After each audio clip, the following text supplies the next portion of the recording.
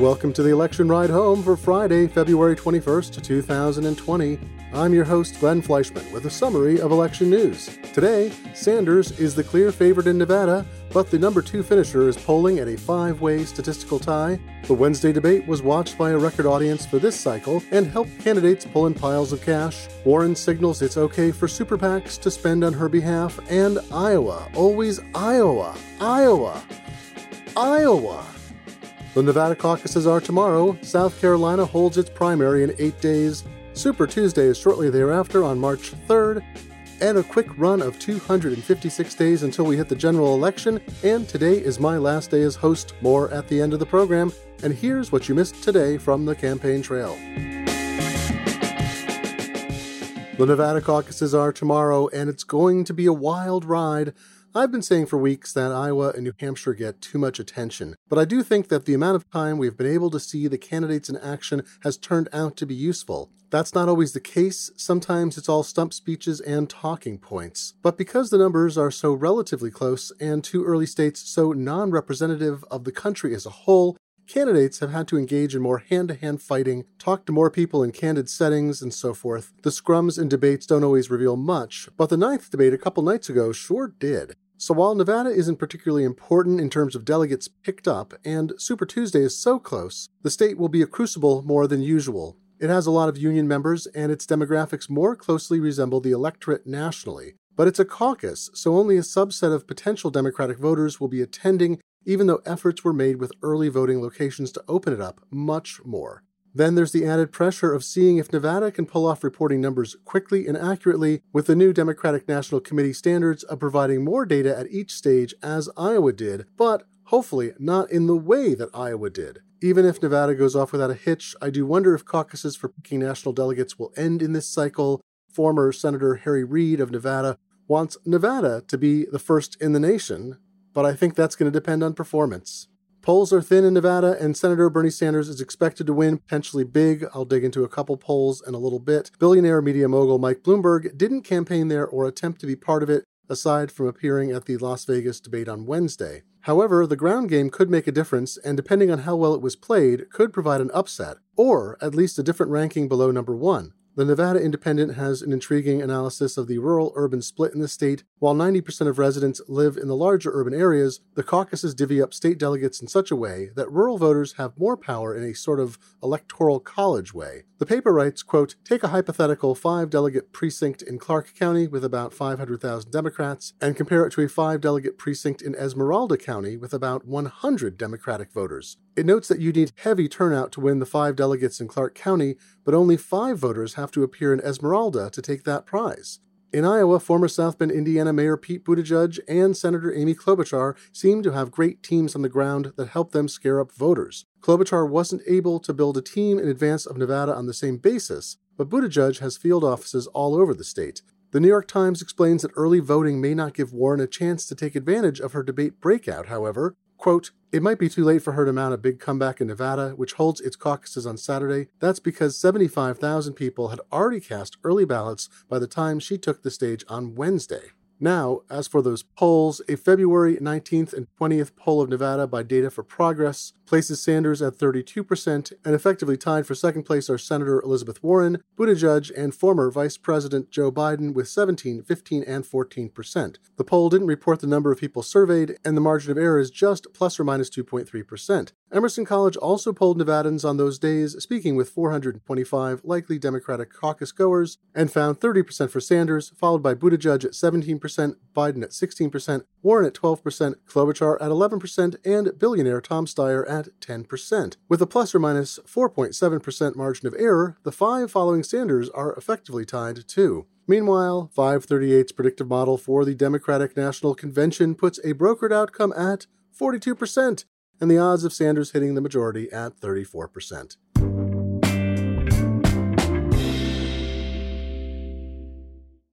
The analysis of the impact from Wednesday's debate continues, of course. Warren won it by a long shot, Sanders did perfectly well, Biden, Buttigieg, and Klobuchar duked it out for how moderate each could be, and Bloomberg was the GOAT. But will the debate have any effect on the nomination process? It's always the question, because one wonders how many people actually watch the dang thing, especially the 9th one. Does a consensus emerge, or does everyone see what they want to from a candidate they already favor? Do decideds move around? Does it have an impact on the many people who didn't watch? We can answer some of those questions. Let's start with the numbers.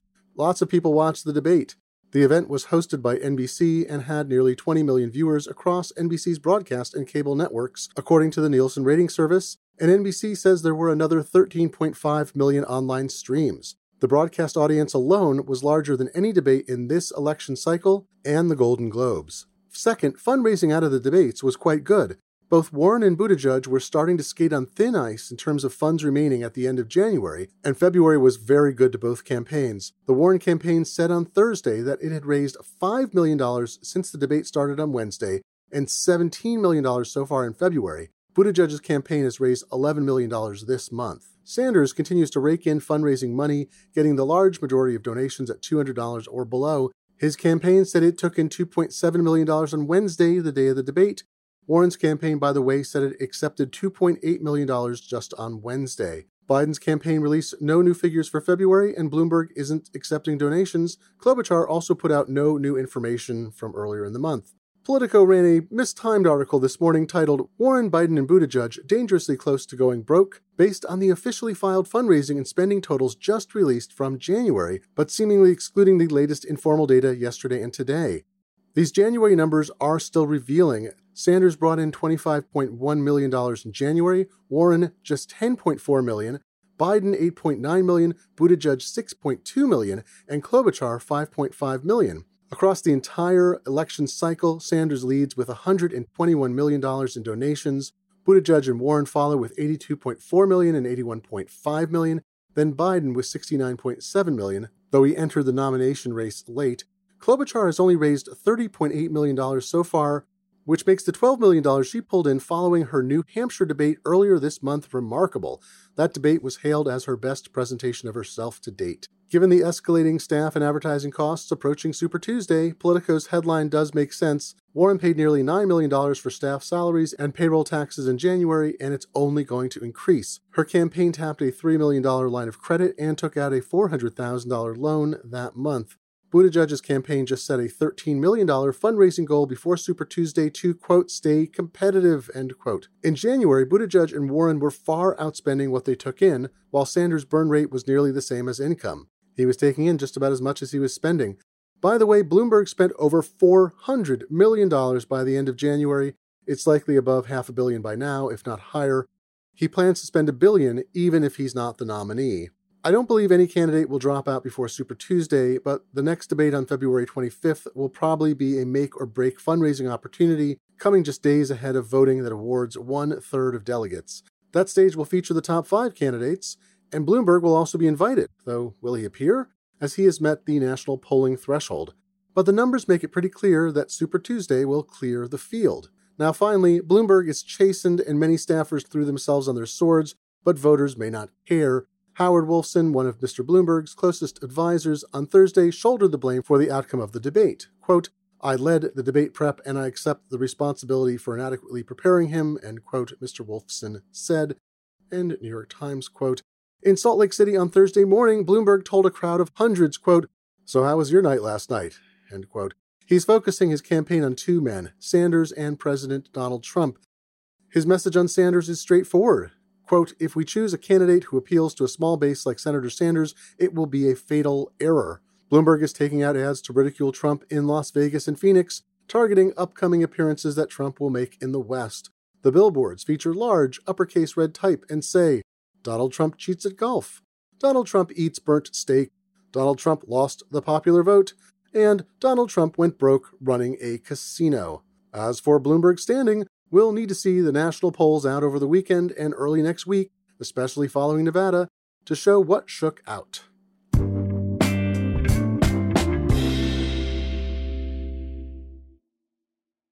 The election ride home is brought to you by Plexiderm. Picture your face in the mirror. Do you see all those wrinkles around your eyes? How about crow's feet or those large under-eye bags? Now imagine they're gone. I'm not talking about some risky, expensive surgery. It's called Plexiderm, a clinically studied serum that visibly eliminates your wrinkles, crow's feet, and under-eye bags in minutes. It's the edge you've been looking for. You apply the clear serum under your eyes, and boom, 2 minutes later, you start seeing the under-eye bags and wrinkles disappearing in front of your eyes. You'll look years younger. Plexiderm can give you the confidence you'll need to be yourself at work or out with friends. The best part is, Plexiderm goes on clear, so no one will know you are using it unless you tell them. Go to tryplexiderm.com and use my code VOICES for 50% off a full-size bottle of Plexiderm, plus an additional $10 off. That's right, 50% off, plus an extra $10 off. This offer is also available by calling 1-800-685-1292 and mentioning code VOICES. Plexiderm has a 30-day money-back guarantee. Visit tryplexiderm.com today and use code VOICES at checkout. That's tryplexiderm.com, code VOICES. The Election Ride Home is also brought to you by Bill Press's new podcast. I wanted to give you the latest news about Bill Press. Bill no longer does his progressive morning show, but that doesn't mean he's gone away. No way! He's out now with a great new podcast, the Bill Press Pod, dropped twice a week. Check out the Bill Press Pod for Bill's interviews with some of the country's leading progressives, like Maxine Waters, Mark Pocan, and Jamie Raskin, all roasting Donald Trump. Plus, his lively end-of-the-week roundtable with 3 of Washington's top political reporters, commenting on the latest craziness from the White House, Congress, and the 2020 Democratic primary. For years, Bill Press has been one of the leading progressive voices in the country. He's still out there, on the left, stronger than ever. You can join him by subscribing to his new podcast. Just go to wherever you get your podcasts, search for the Bill Press Pod, click on subscribe, and you're in for a true progressive experience on the Bill Press Pod.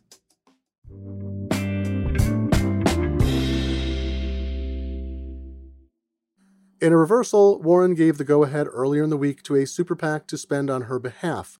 Super PACs allow unlimited spending that isn't coordinated with a campaign and isn't donated to the candidate or a party. Super PACs were enabled several years ago through 2 Supreme Court decisions and have come to symbolize the rampant distortion of the political process by many observers on the left and right. Now, Democrats tend to criticize the very nature of super PACs more heavily than Republicans, some of whom argue that money is speech and corporations have similar rights to people. But many Democratic candidates allow super PAC money to be spent because not doing so is a competitive disadvantage when all those in a race don't agree to disclaim it. And technically, a candidate could say no to super PACs, as Bernie Sanders has, and those entities could place ads and engage in other activities anyway because they are legally independent. Until now, Warren has abjured super PACs. In October 2019, she tweeted from her own account, quote, "It's disappointing that any Democratic candidate would reverse course and endorse the use of unlimited contributions from the wealthy to run against fellow Democrats. A handful of wealthy donors should not be allowed to buy the Democratic nomination. That's not who we are. The Democratic primary should belong to grassroots supporters and grassroots donors, not the rich and powerful.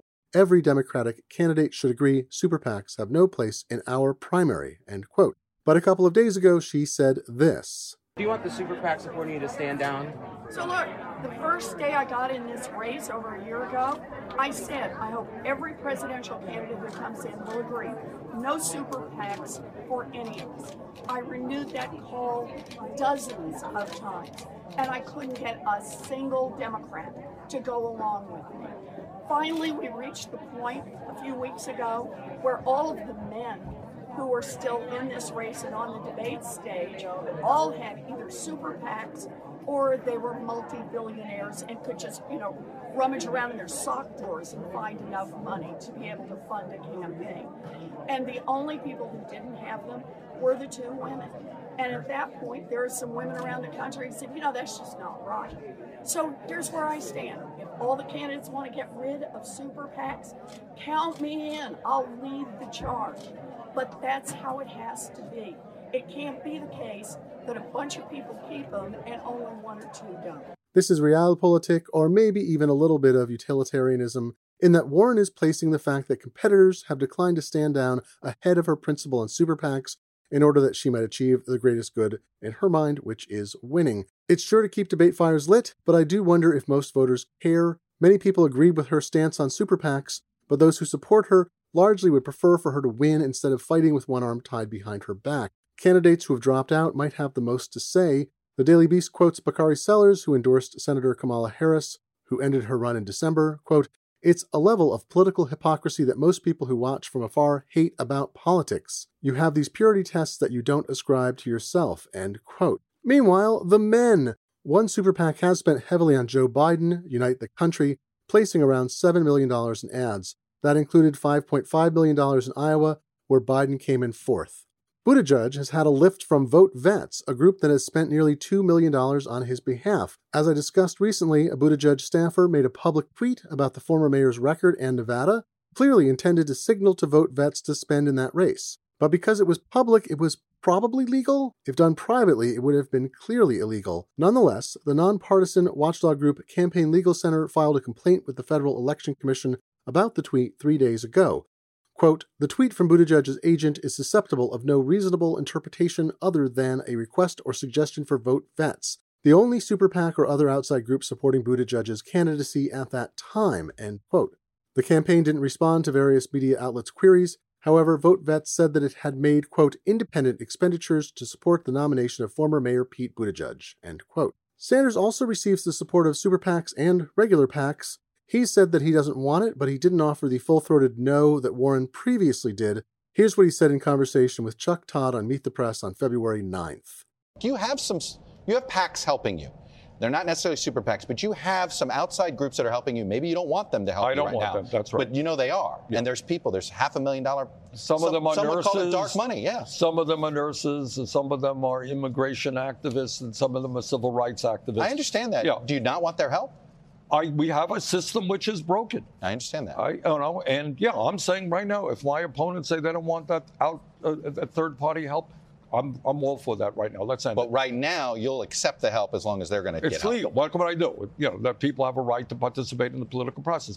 The groups supporting Sanders have spent very small sums. One spent $70,000 on T-shirts and placards, and are mostly involved in organizing and canvassing.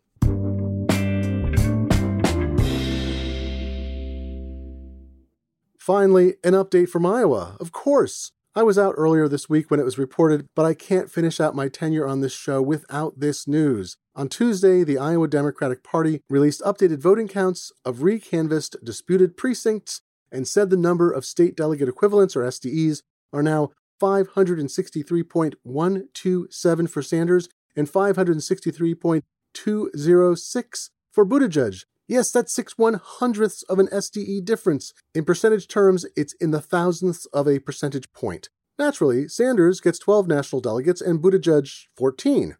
What? Well, that's because national delegates are assigned both by statewide voting and congressional district, and Buttigieg won the sort of electoral college on a couple of those. On Wednesday, Buttigieg's campaign asked for a recount of 54 precincts, and Sanders' group wants a recount of 10, which requires going back to the paper ballot record. The simulation is broken. We are never leaving Iowa. And that's the election roundup for today. I have been your host, Glenn Fleischman, taking over for the magnificent Chris Higgins since January. As a fan of the podcast and of Chris and of the Ride Home gang, Brian McCullough and James Welsh, it's been a pleasure to be in this seat. However, other obligations are pressing, and I am delighted to hand off the podcast to Jackson Bird as we approach Super Tuesday. Please keep listening to Jackson as he takes on the most important event on the election calendar this year and beyond. It has been my privilege to be your host, and thank you all for the feedback. Come back on Monday for the next installment of Election Ride Home, and have a pleasant weekend.